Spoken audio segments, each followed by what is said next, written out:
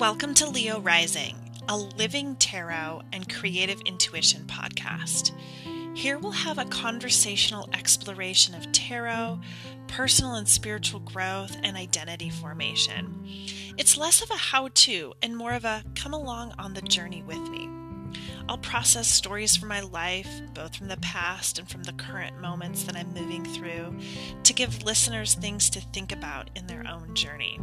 I'll also be introducing you to wonderful humans who are exploring these topics in their lives, either personally, professionally, or both.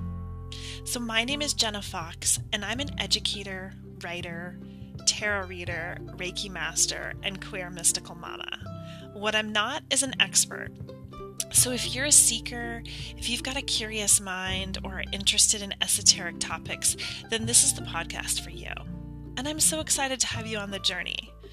Let's get started, shall we? On today's episode, I'm going to talk with you about the hero's journey, a concept that Joseph Campbell created, and the fool's journey, which is the major arcana of the tarot, and how they're maybe similar and different.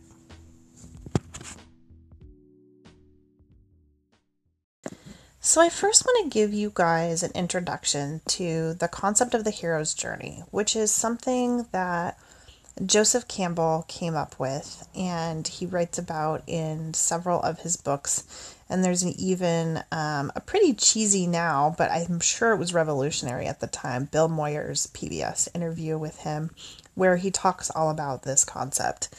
And now, if you are somebody that has taken, English classes or even maybe sociology or anthropology, you've probably come across this idea. Or even if you're somebody that has watched movies or been, a reader of any type, that this is something that you've probably come across, whether you've known the actual language for it. I'm guessing that you have had some sort of exposure to the concept of the hero's journey. And now, of course, there is a little bit of controversy, like with anything in the world of academia, around the hero's journey. That Joseph Campbell, he didn't just come up with this on his own and say, this is how stories need to be written.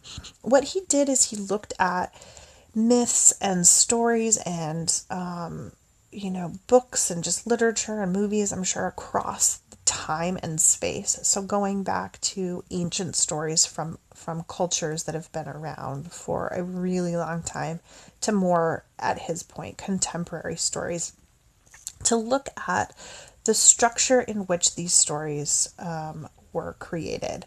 And what he noticed were patterns, and that's what he came up with as far as this hero's journey, which is often sometimes called the monomyth, is that really stories from kind of every culture follow a similar pattern.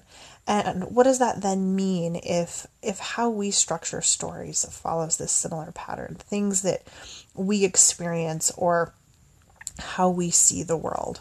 Now, of course, some of the critique is that there are stories that exist outside of this structure.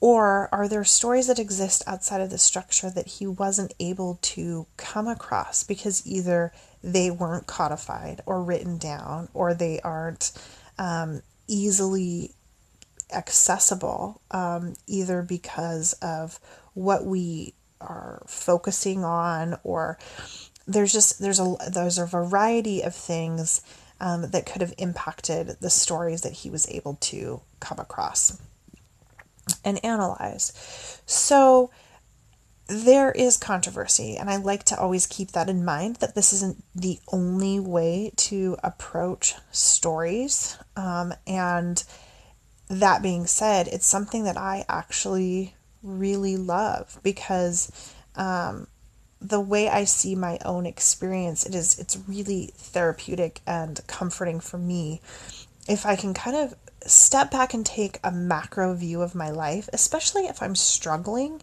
and think about, if I were a character in a story, where would I be in the point in the story?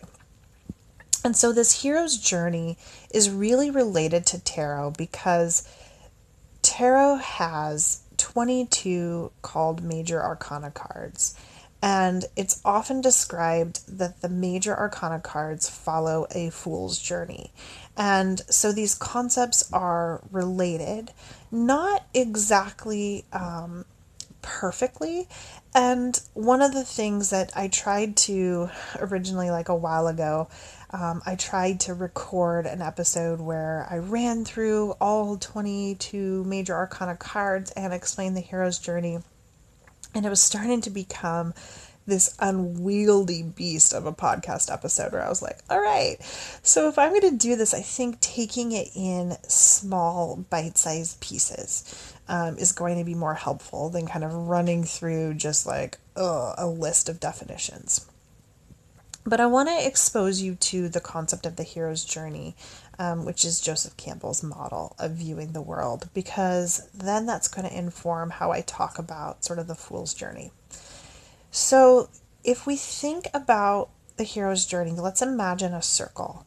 And at the top of the circle, there's a little point, and there's a figure standing on that point. And the figure that you imagine could be a figure from literature, from stories, from movies, from your own life. It could be you. And a hero's journey can be both in a micro way, which is a small way, or it can be in a big life way. So if we think about, let's say, for example, Harry Potter. At the beginning of the story of Harry Potter, he's living under the stairs at his aunt's house. He's not having like a really great life, right? He's pretty ordinary. And the hero's journey has this circle is broken into the ordinary world and the extraordinary world.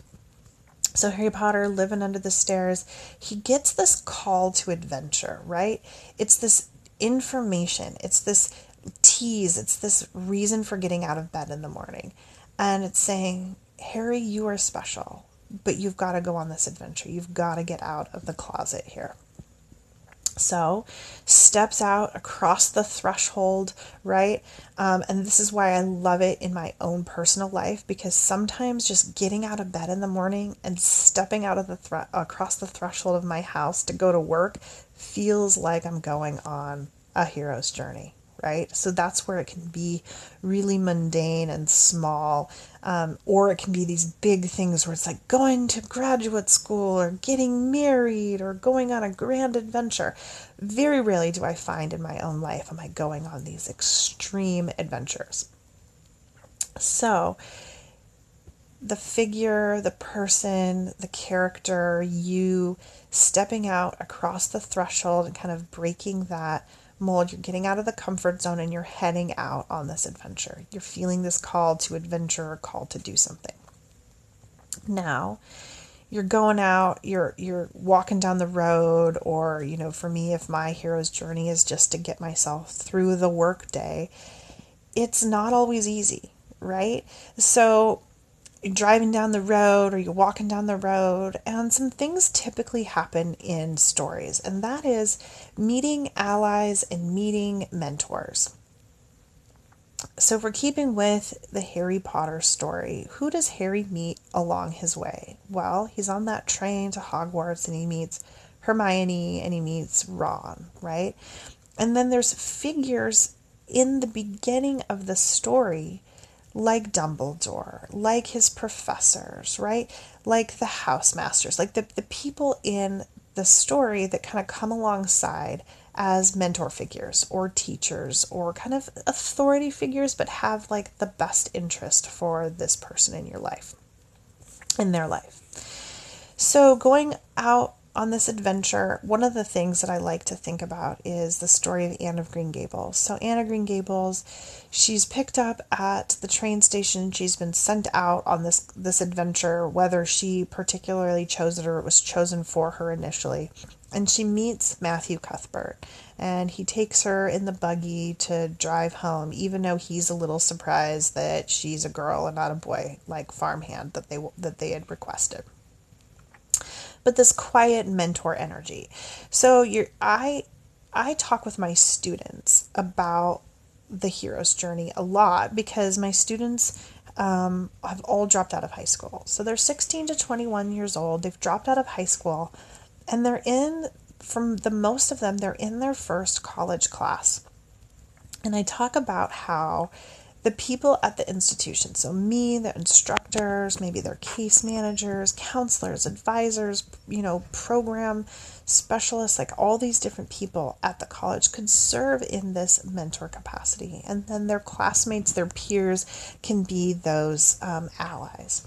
So the hero who isn't a hero yet, who's still kind of an ordinary person, is out on this adventure, and things happen, right? As we know, the road to becoming a hero isn't super easy, right? Nobody is going to watch a movie or read a book about it was just like, and you went out, and then it, right? So there's some trials, there's some things, and at some point in the story, there's kind of the ultimate trial, the hardest, most difficult conflict.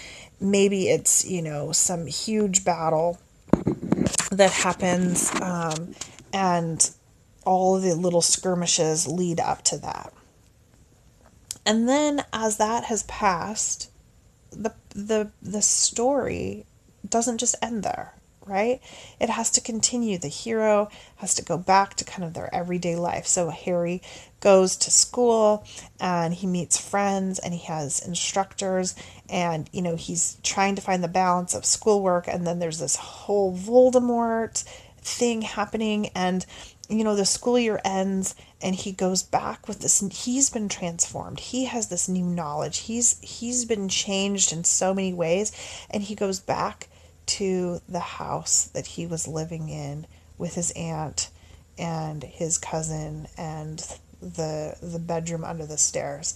And so there's this transformation and coming back, but even with that, there's a little bit of a struggle.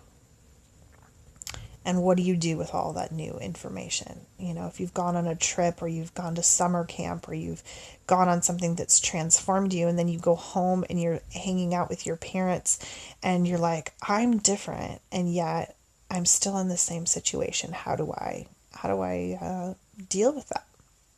So tarot, the major arcana, which is the big mysteries. Now, a tarot deck has 78 cards, and 22 of them, so a real minority, I know they're called the major arcana, but as a real minority of cards, deals with big mysteries and or themes and or people and situations that are going to happen in life that are really impactful.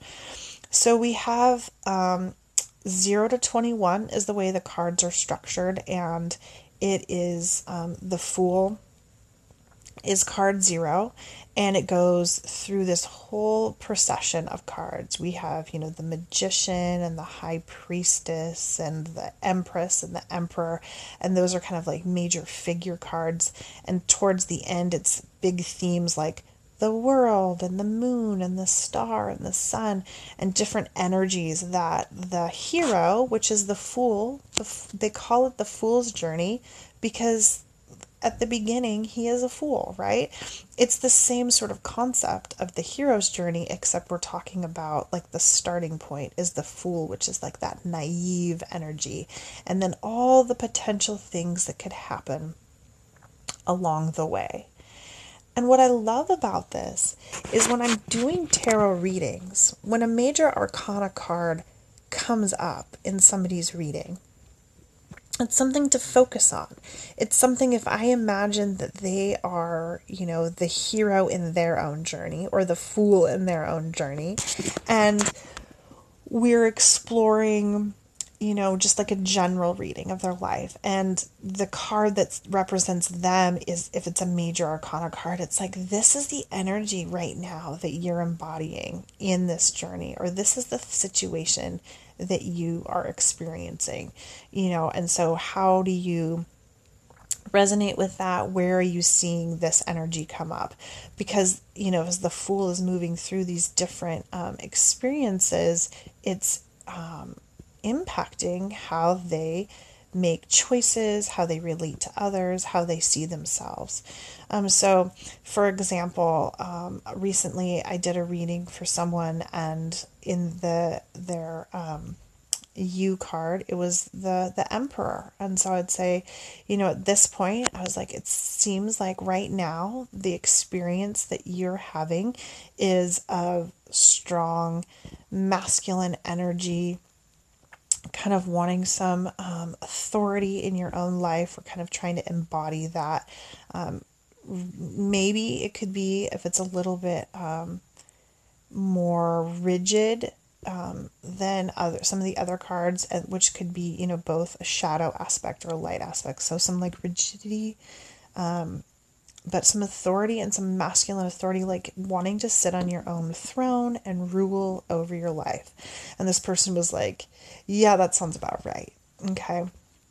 So in their life right now, that is the stage or the experience that they're in. And in a future time or in a previous time, they might be experiencing a different aspect of that journey. So when I talk with my students every quarter, because a quarter is about 11 weeks long, and right now we're in week 3 of spring quarter, and I'm talking with them about how, in week 1, they heard the call to, or before week 1, they heard the call to adventure, and they signed up for my class, and they crossed the threshold, and they entered into the classroom, and they met some peers, and they maybe met a mentor, or at least the potential for a mentor, if I'm seeing my position, my role as the, a potential mentor to these students. But we're at about week 3. We're on this adventure, and we're maybe having some trials right now. And maybe we're experiencing a little bit of that naive fool.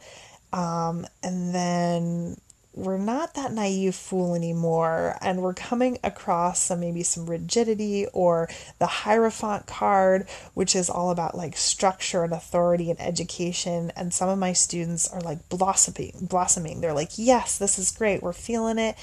And I warn them, I'm like, upcoming, midterms, there's going to be an essay, it's going to get harder. Don't lose sight, don't get discouraged, because there's some cards in this 0 to 21, typically like the Death card and the Devil card and the Tower card, which show that there's going to be some challenges. When I give my students their first midterm essay, and suddenly patterns of procrastination, or having to sit down and actually write a 5-page paper and all of that, it can be like a challenge for them. And then getting through that and kind of coming through to the end and having a new understanding of themselves, or knowledge of how, they can do things, and they kind of become that hero. And so that's what I really love about tarot, is tarot can give me pause, and seeing like, what's the current situation? So where am I at in this journey? And this journey may be, a week, a month, a year, a decade, fine, because it's like we're on multiple journeys in different areas. So I want to dive in to each of the cards, each of the aspects, especially starting with the major arcana, because those are those big mysteries that people are experiencing. But I want to do it justice. I want to kind of go through them and give quality description, experience, anecdote, so that it isn't just a rushed slipshod job, which, as I'm talking about, that is actually mirroring for you, my listeners, an actual hero's journey, right? It can't be rushed. The process can't be rushed. And we could know intellectually the 0 to 21, but the actual experience of going through the 0 to 21, the hero's journey, in whatever combination that is unique to us, that's where the magic really is. Hey friends, thanks for listening to Leo Rising, a tarot and creative intuition podcast. As of January 2021, this podcast and all of the information is archived. So feel free to listen to the episodes. The wisdom of the tarot is everlasting, But much of the information about booking a reading from people has changed in the last couple of years. So know that there isn't a tarot Instagram account or email address or way to get a hold of me for readings at this point. And of course, I will update that in the future if it changes.